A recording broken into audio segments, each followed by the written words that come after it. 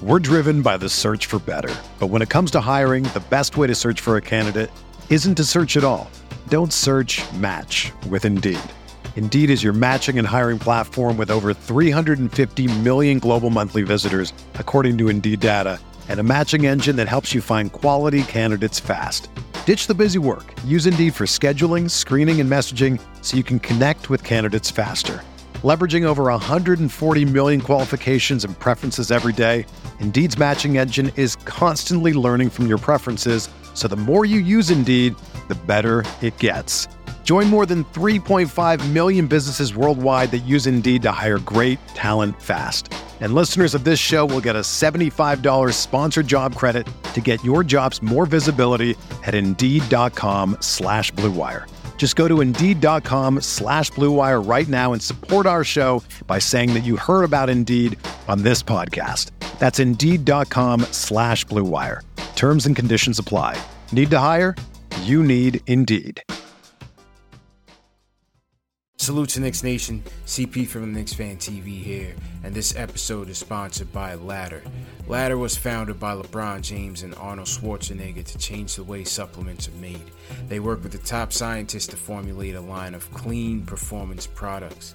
Unlike other supplements, every batch is tested by a third party to verify the highest standards for quality and safety.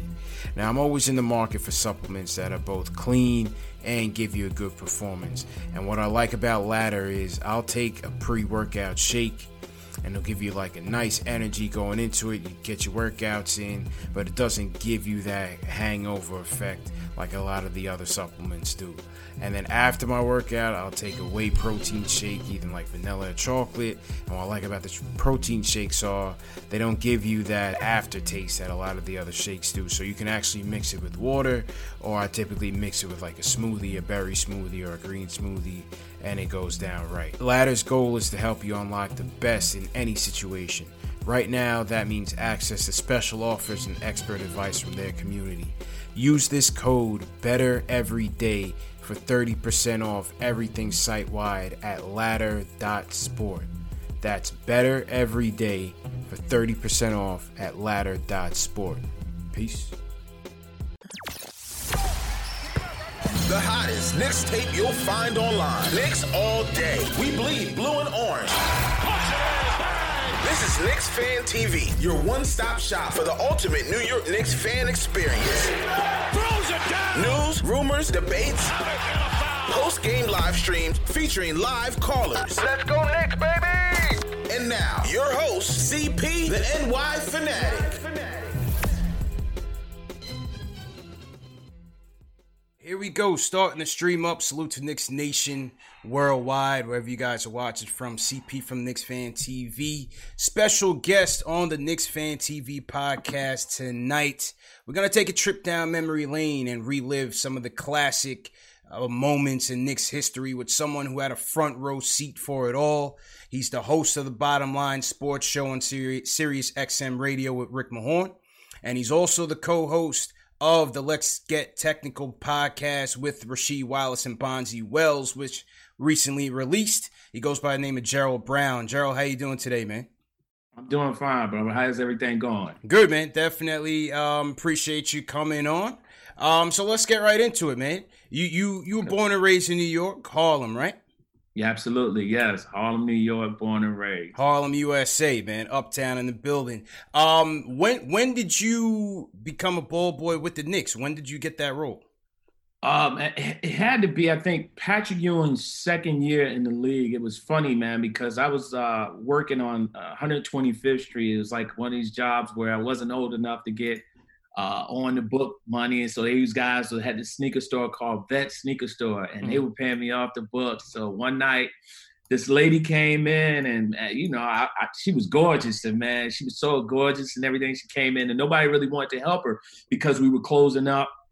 Came in, and women doing shoe shopping, no offense. She took her time and stuff, and I showed her a pair of sneakers that she really enjoyed, and she felt kind of rushed, but I told her, I said, no, don't worry about it. And just in the blink of an eye, it's kind of like one of those old movies where she just said to me, hey, you like basketball? And I said, yeah, I love it. She said, how would you like to work for the Knicks? Wow. And I was like, huh? And she pulled out her card and told me, give her a call. And she was the executive vice president of the NBA entertainment side, Leah Wilcox. And, Leah was the one that got me in there. Went to see her that Monday. She made a phone call to the Knicks, Mike Saunders. I went in for an interview. Legendary trainer Mike Saunders. Nice. Yes. Rest is history. Nice. So this is what, 86? 86, yeah, because it was Ewing's second year, and I remember that that year Hubie Brown got fired midway through the season. I think towards the tail end of the season, Bob Hill cleaned it up and stuff, and I think Ewing got hurt because I think it was right around that time. It was like anticipating that Ewing and Bernard King would be able to play. And I remember going to get Bernard King's jersey and uniform from the cleaners. It was a cleaners right there on 8th Avenue. I went down there, and I was running through the streets with Bernard's. It's like a single cleaners bag, and it had the old warm-up jacket that said King on the back. So I was running through the streets, and it was hilarious. People were just sitting there, oh, that's Bernard. It was that was one of the most disappointing. I was only about 3-4 years old around that time. So I completely missed Bernard's era and even the beginning of Ewing. But I mean, that was one of the more disappointing situations to not having been able to see those two guys play, right? Like, I mean, from a fan standpoint, how did you feel about that back in those days? I think that, it was one of those things where you wanted to see what they could be like. Bernard was a kind of a guy that, management kind of wrote him off. They didn't really want to pay him. They thought that he was really never going to recover. But his past really was one that it warranted to see how they would have matched up well, and possibly, if everything would have went well. Hindsight is 20/20, because you think about it, Bernard doesn't have that injury somewhere down the line. You don't get Patrick Ewing in New York. And then if they would have held on to him, you could have had a combination of maybe Patrick and Bernard for some period of time, and then you throw in the mix and have a Mark Jackson come in there behind there. So it was always an opportunity, but it just never worked out for the Knicks, just never worked out. One of those what ifs that continues to kill this franchise, man. Continues to play this franchise. So, all right. So let's fast forward to 1988, right? Rick Pitino's the coach. This is your final season as the ball boy of the team. This was the infamous bomb squad. So Ewing was already on the team. You had Mark Jackson. You had Johnny Newman on the team. You also had Trent Tucker, who was a part of that bomb squad. Gerald Wilkins as well. That year, if we start with the construction of the team, that year they also drafted Rod Strickland. Now, we know Rod coming up from Gauchos, Mark Jackson coming up from Bishop Loughlin. What was that like? What was the city like when we drafted Rod Strickland, knowing that we had Mark Jackson on the team as well? It was really interesting because that was a team that I think that it was Rick Pitino's kind of like first year or so. And they had a ton of success, and, they were able to, I think, make the playoffs and snuck in as an 8th seed and everything like that. And I think, back then you knew that they would have the makings of something, because I think it coincided with them getting Rod Strickland. They drafted Rod Strickland. They made the trade for Bill Cartwright, for Charles Oakley for Bill Cartwright. Yeah. So you had some pieces coming together, and I always look back on that and just conversations and talking with Coach Pitino in the past. I really think that he was ahead of his time. And you look at that specifically era where you have the Knicks bomb squad. That was a team that I think, honestly, based upon the way they shot the three-point shot, if they were in today's game, you would probably say they would be something considered along the lines of the Golden State Warriors, because they relied heavily on that three-point shot. And really, I think was something that caused Patrick Ewing to be more of a guy that would be able to face up and utilizing that little short jumper that he started to have in his arsenal later on in his career. Yeah, as you said, Pitino's really looking to space that floor around Ewing, surround him with shooters, full court press, turn up the pressure on defense. They ended up attempting 1,147 three-pointers, shattering the record by 400 threes in the previous year. They made about 386 of those. So between Tucker, Wilkins, Mark Jackson, they were letting it fly out there, man, for sure.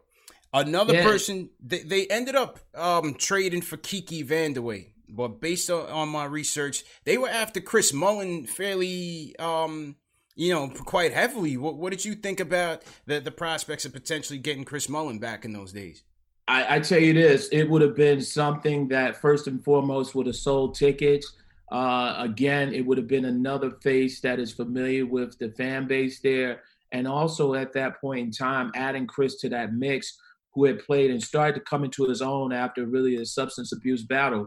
I thought that, you know what, he would really help that franchise, teaming up with Mark Jackson along with Patrick Ewing. And now you have this sort of core guys of the Big East. But I just thought it would have been great. But it was just always one of those things, where the Knicks, I think at that point in time, they could have drafted Chuck Person. They ended up taking Kenny Walker. They were always in a situation where Kiki Vandeweghe, an elite scorer in his time, but, bad back and everything, really just never could do anything.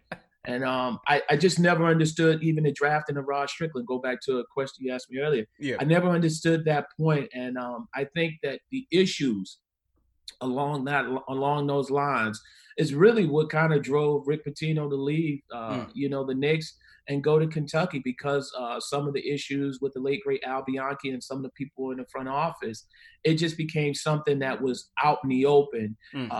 After games and stuff, they weren't speaking. And, Coach Pitino was really full of himself back then. But, Al Bianchi and him really never got along. And it was just really a head scratcher for them to draft Rod Strickland, who, with him and Pitino was like oil and water from day one. Wow.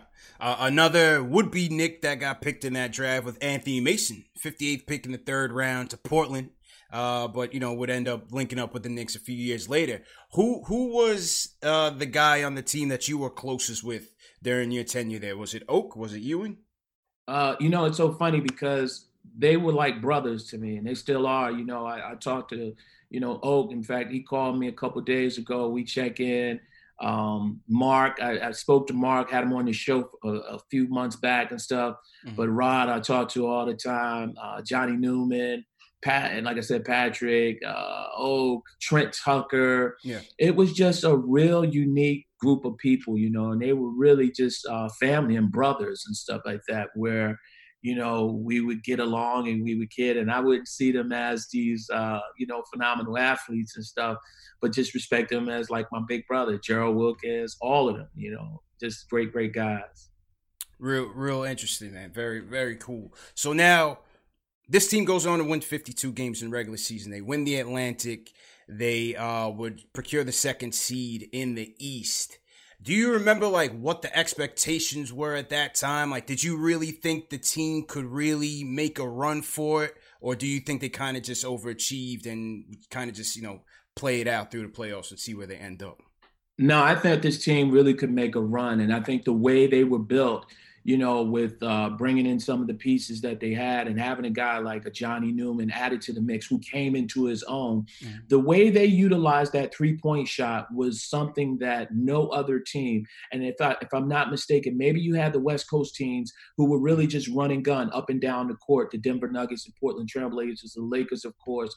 But the Knicks were really ahead of their time with Coach Pitino and utilizing that three-point shot. And that three-point shot alone was something that was really, really a deadly, deadly weapon that they had. And then lo and behold, you have a Charles Oakley is kind of that enforcer to back up Patrick Ewing and stuff like that. And then you having Pat, who is really a great combination for an inside-out game. So I just thought that team was a very, very special team. And, utilizing that jump shot, again, they were ahead of their time. But utilizing that three-point shot, I thought that they could definitely do some damage in the playoffs. So now first round, they take on Charles Barkley and the Sixers. And Barkley had the Knicks number that year. The Sixers had beaten the Knicks 4 out of 6 that year. I believe Barkley was averaging something like 30 points and 10 boards, just completely dominating. Knicks had no answer for him. What was your reaction to the way that series played out? Well, it's so funny because I'm looking at the video, and when Mark just dunked the ball, I'm actually sitting on the sideline. And just remembering that series, it was back and forth. And this was a team that really had to grow up and I think really became battle tested because that was a great matchup for them in that first round. We're going up against a guy like Barkley, Mike Jaminski, a lot of veterans. And they really had to reach down because this was a team that hadn't been there before. But it's funny because once that series was over and the Knicks closed them out in Philly, I remember getting the broom and Charles Oakley telling me, go get the broom. And that was the infamous thing where, some of the Sixers fans thought that they were rubbing it in the face, but they told me to go get the broom. And I went and got the broom and they were out there. And I believe that they swept them. So, so they swept them 3-0. Each game came down to pretty much the buzzer. Now, this was back in the day when they had 5-game series in the first round. Right.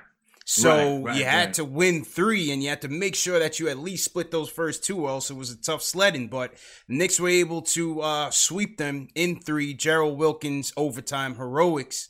So now I'm showing the video now with them bringing the broom out. So you went where? Into the back of the stadium to get the broom?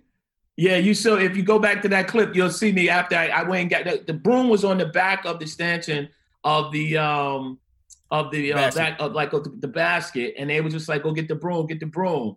So I'm actually sitting there on the sidelines, and if you go back, once the guy that's walking there, if you see me, I'm right behind. Yeah, that's me there behind next to Kenny Walker. So we was like, they was like, get the broom, bring the broom out. And it became a big thing, Eddie Lee Wilkins and all these guys.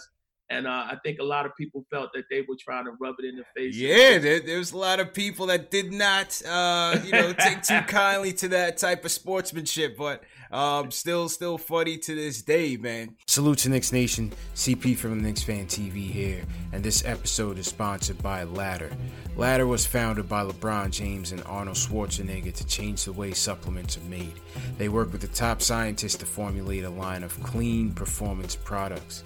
Unlike other supplements, every batch is tested by a third party to verify the highest standards for quality and safety. Now, I'm always in the market for supplements that are both clean and give you a good performance. And what I like about Ladder is I'll take a pre-workout shake and it'll give you like a nice energy going into it. You get your workouts in, but it doesn't give you that hangover effect like a lot of the other supplements do.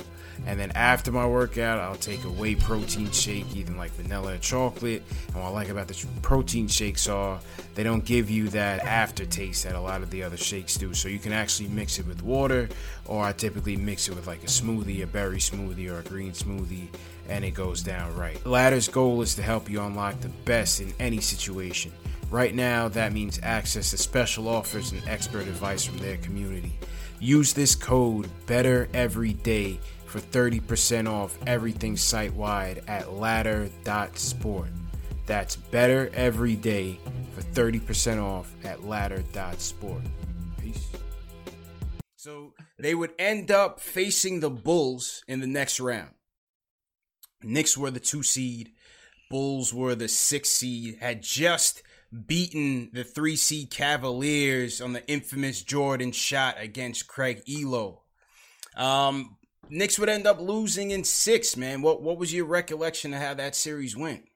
All I can remember as after the Knicks beat the Sixers, I was kind of like, torn because I said, man, can you imagine a series of having Michael Jordan and Chicago Bulls come to New York City? And this is now, I believe, a 4 out of 7 series. So you're going to have them at Madison Square Garden.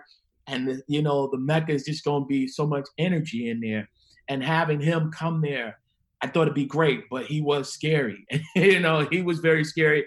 And it was also a flip side of that. And I thought that perhaps they could have a better chance of beating the Bulls compared to the Cleveland Cavaliers, who back then, they had Mark Price, Larry Nance, John Hot Rod Williams, rest in peace, Craig Ehlo. They just had a very formidable team that was very difficult defensively. Brad Daugherty was a legit scorer. So this was a team I thought would really give the Knicks some problems, but you have an upstart Chicago Bulls team back then. I thought that they would have a sure chance of beating Michael Jordan. Jordan damn near averaged 35 and 10 in this series, couple 40-point games. It would go down to the wire in Chicago, man. 9 seconds left. Trent Tucker, Knicks are down 4. Trent Tucker hits the 3 and 1. You damn near jump off the bench, the first person off the bench. I mean, well, what was the the thoughts there in those closing seconds, man?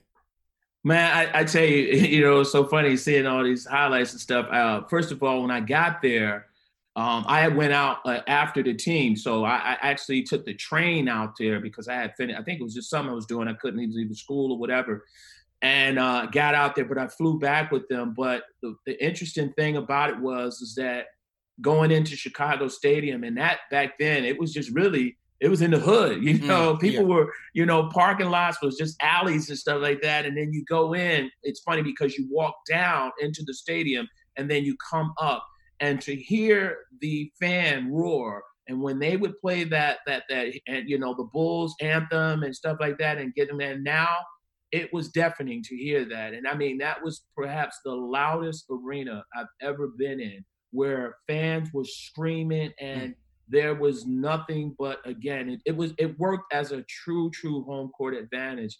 And when he hit that, I thought that they would be able to pull it out, because I think that was my last year officially as a ball boy before I went away to school.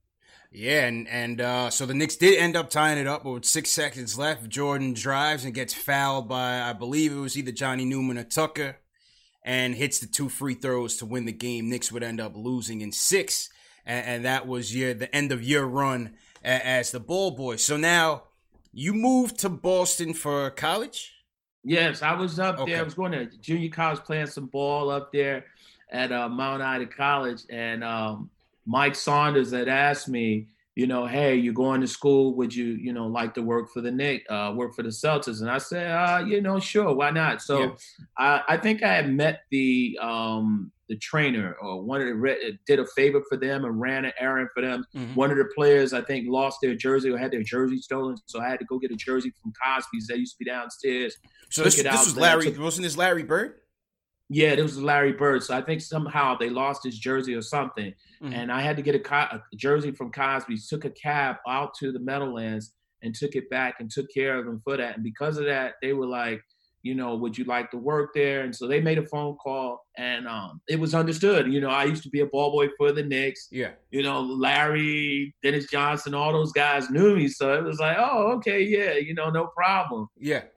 But it became a little issue, I guess, in the playoffs. And I was just wondering if they would face the Knicks, how would it be? But, how would it be? So you infiltrated enemy territory. You're in Boston, working for the Celtics, literally and figuratively enemy territory. Jerry Cosby's, which was a store. Shout out my guy Chris Shamus. We just did a Fan Cave documentary on it, and he's got a All-Star Game John Starks jersey, Jerry Cosby one, and he also has a Rory Sparrow authentic Jerry Cosby one as well. Yeah, you got to see that episode, Gerald. When you get a chance, I'll send you the link. But anyway, definitely. So Bird loses his jersey. You go to Cosby, get a Boston Larry Bird jersey, take it over the tunnel, through the tunnel, to the Meadowlands where they're playing. The Celtics are playing the Nets. Get him the jersey, and that's pretty much how you kind of cemented your role there as the ball boy. Right, yeah, and because Mike Saunders talked to them, and they were like, sure, no problem, and all I had to do was just get in the cab, had the cab driver wait, went in, they met me at the tunnel, got back in the cab and went back to the Garden. So, I mean, this is 1989, 1990. Red Auerbach is still the coach of the Celtics. I mean, this is arguably the greatest basketball coach in our history. What was that like? What was that dynamic like being around him? Well, he was the president. I think he was like the president of the team, and I think it was either Jimmy Rogers. I think was the Jimmy head Rogers coach. was the coach. It was funny because the Garden was something all that I'd known, and you're talking about the locker rooms and seeing how it was set up, and the Boston Garden. When I first got there, I just couldn't believe how run down it was, and I put my coat inside the main locker room where the players put their coats on. I'll never forget it. I had just gotten a coat, brand new coat. It was up there. And I put my coat inside the locker room, and putting it inside the locker room, I ended up putting it in the locker room. And the next thing you know, I come back after the game and my coat was stolen. So I couldn't understand that. It was freezing cold. It was the winter. And, you know, I just couldn't understand it. And this was a security guard in the locker room. And it was hard. It was gut wrenching, man, because I had to go back on the train and had no coat with a sweater on. And then the next game, Dennis Johnson gave me money. God rest his soul. Yeah, he gave me money. He was like, "Hey, man, go buy you a coat, man. Sorry that happened." But, somebody knew from that time, man, that you were a Knicks fan and they were messing with you, Gerald. That's how those Bostonians go, man. You can't trust them. Left you out there in the cold with no jacket. Come on, man. Yeah. That was by design for sure. 100%, man. Do you feel like, you know, when you were working with the Celtics, I remember I was reading the Jordan rules and you would always hear about the urban legends about what's going on in the Celtics locker room. You know, they turn the heat up to 100 degrees or, you know, some of the gamesmanship that they would do on the opponents. Did you ever see any of that kind of going on in the stadium? No, I think some of that might have just been folk tales and stuff because the place was just a really rundown arena. And if you think about it, it was during that era of time that we started to move into a time and place where a lot of these old arenas were sort of being phased out because it was just really a rundown arena, you know, with the dead spots in the floor. It was so hot and humid in there because, again, you know, with all the people in there, proper like a ventilation in there, it was definitely a building that had run its course. Yeah. Absolutely. Interesting. So now the Knicks and the Celtics both finished 4-5 respectively in the East. Collision course into the first round. Game 1, Knicks are visiting Boston. They would lose game 1 by about 11 points. What was your reaction just knowing that your team was coming into town and that you're working for the enemy? You know, how did you see yourself in that situation?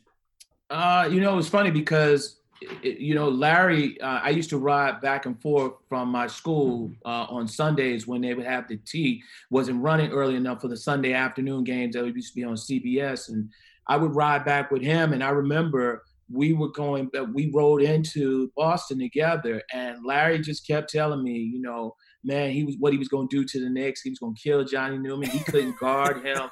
And here we were in this car, and I'm sitting there, and this guy was just going off and off. But I sat up under the basket, and all the guys knew that, so he was good with it, and he was laughing.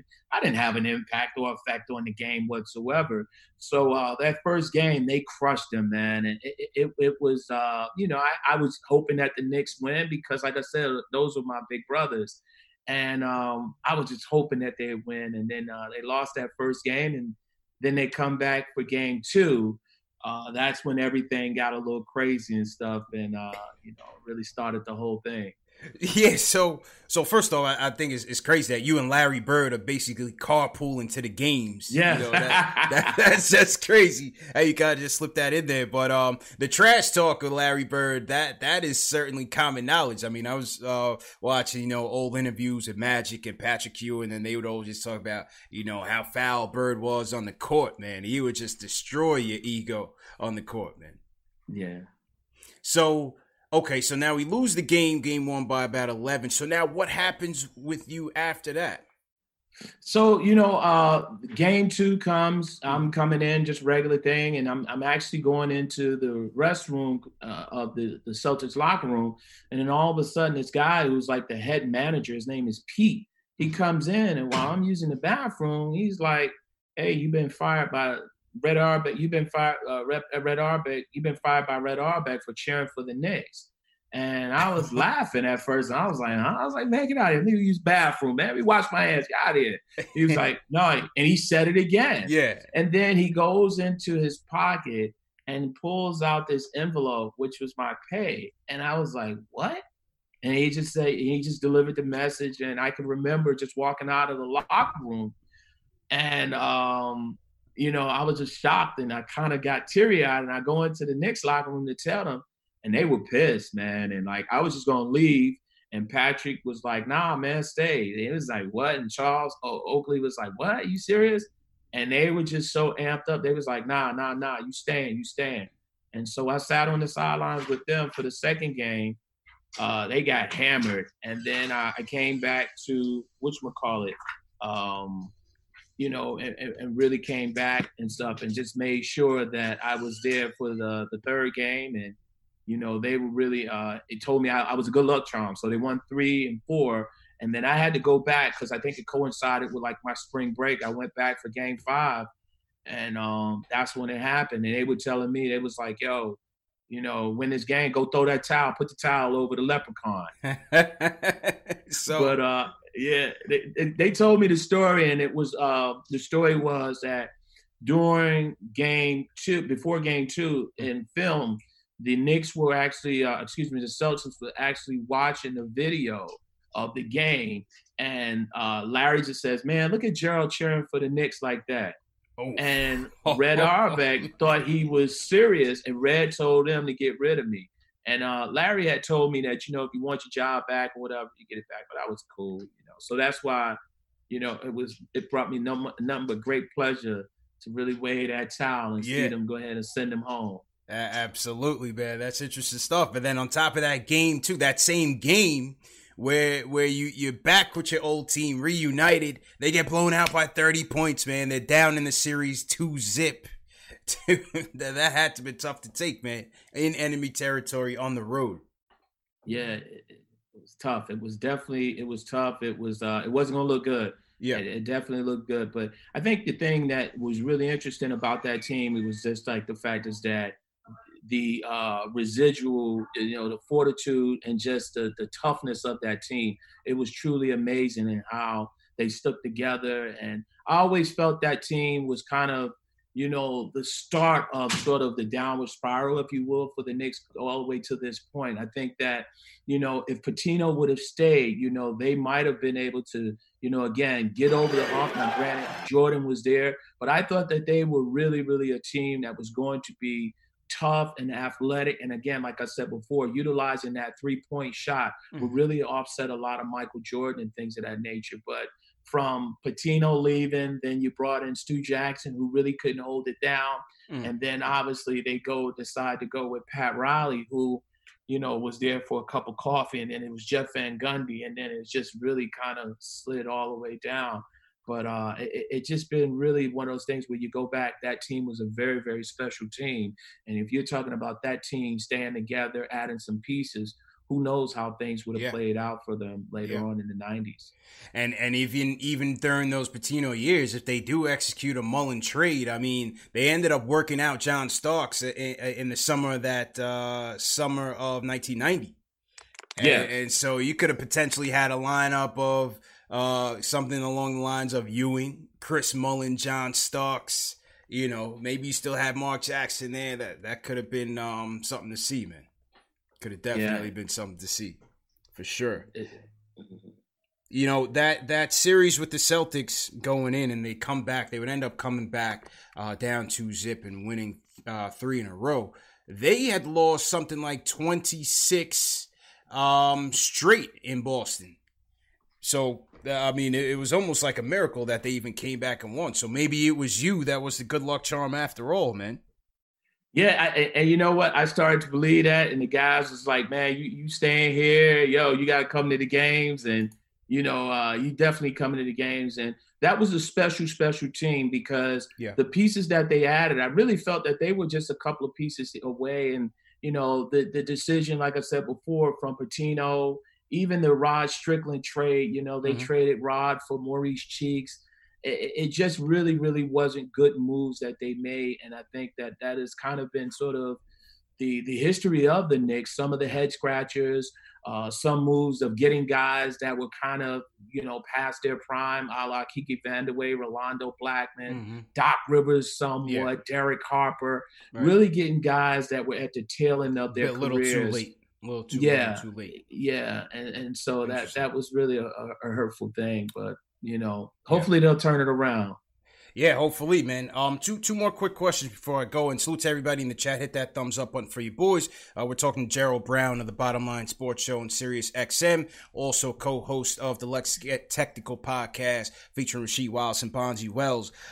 Gerald, we had Oak on the show, since then, on our show, he made some comments about Patrick Ewing, called him soft, said he was high maintenance, hard to deal with as a player. He's since kind of doubled down on those remarks on shows after that. What do you make of his comments? I mean, these are guys that you still look up to this day. What did you make of Oakley's comments about Ewing?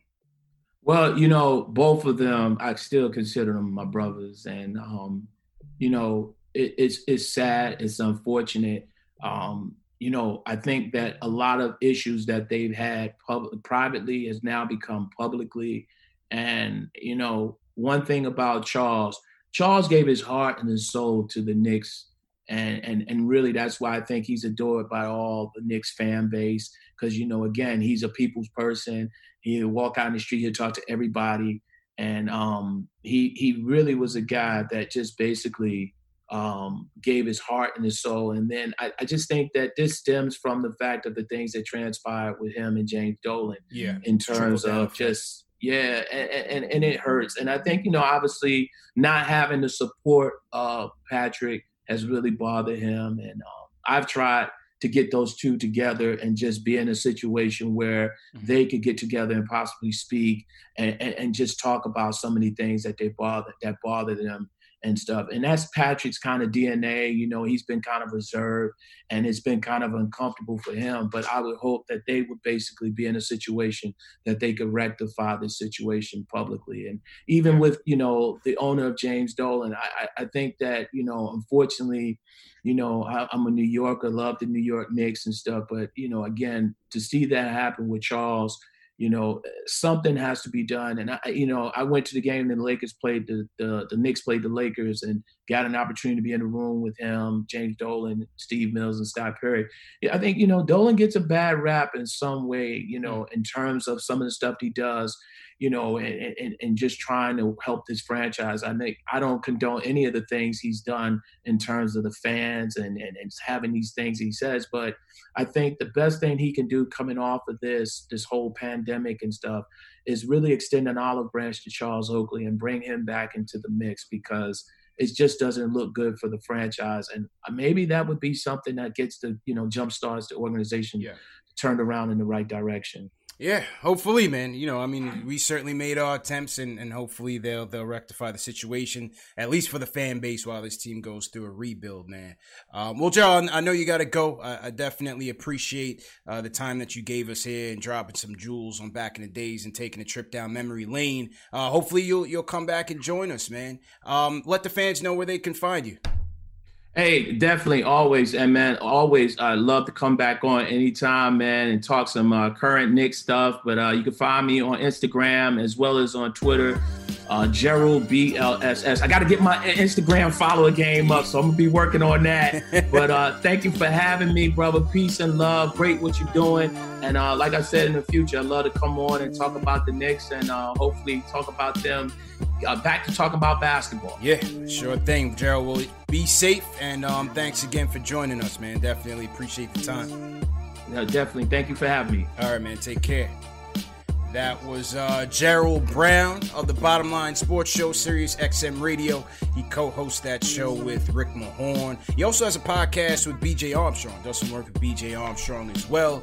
And Let's Get Technical, the podcast with Rasheed Wallace and Bonzi Wells. You can catch that on YouTube or on your major podcast platforms as well. So, good interview. You know, I just want to take a trip down memory lane. It is Thursday, and we've been playing a lot of classic games. You've been seeing a lot of classic content on MSG, so we want to do the same thing, just put a different spin on it. We want to talk about some of our classic moments with people who were actually there, you know, give you a different perspective on it, different take on it. So Gerald's is definitely right up there, man. So I hope you guys enjoyed it. Salute to everybody in the chat. Salute to Gregory W, Andrew, Ishmael, I see you, Keith Sinclair, Rome, Greg, Ken Scott, I appreciate it, John Talento, Chris Shamus in the building. Chris, how you feeling?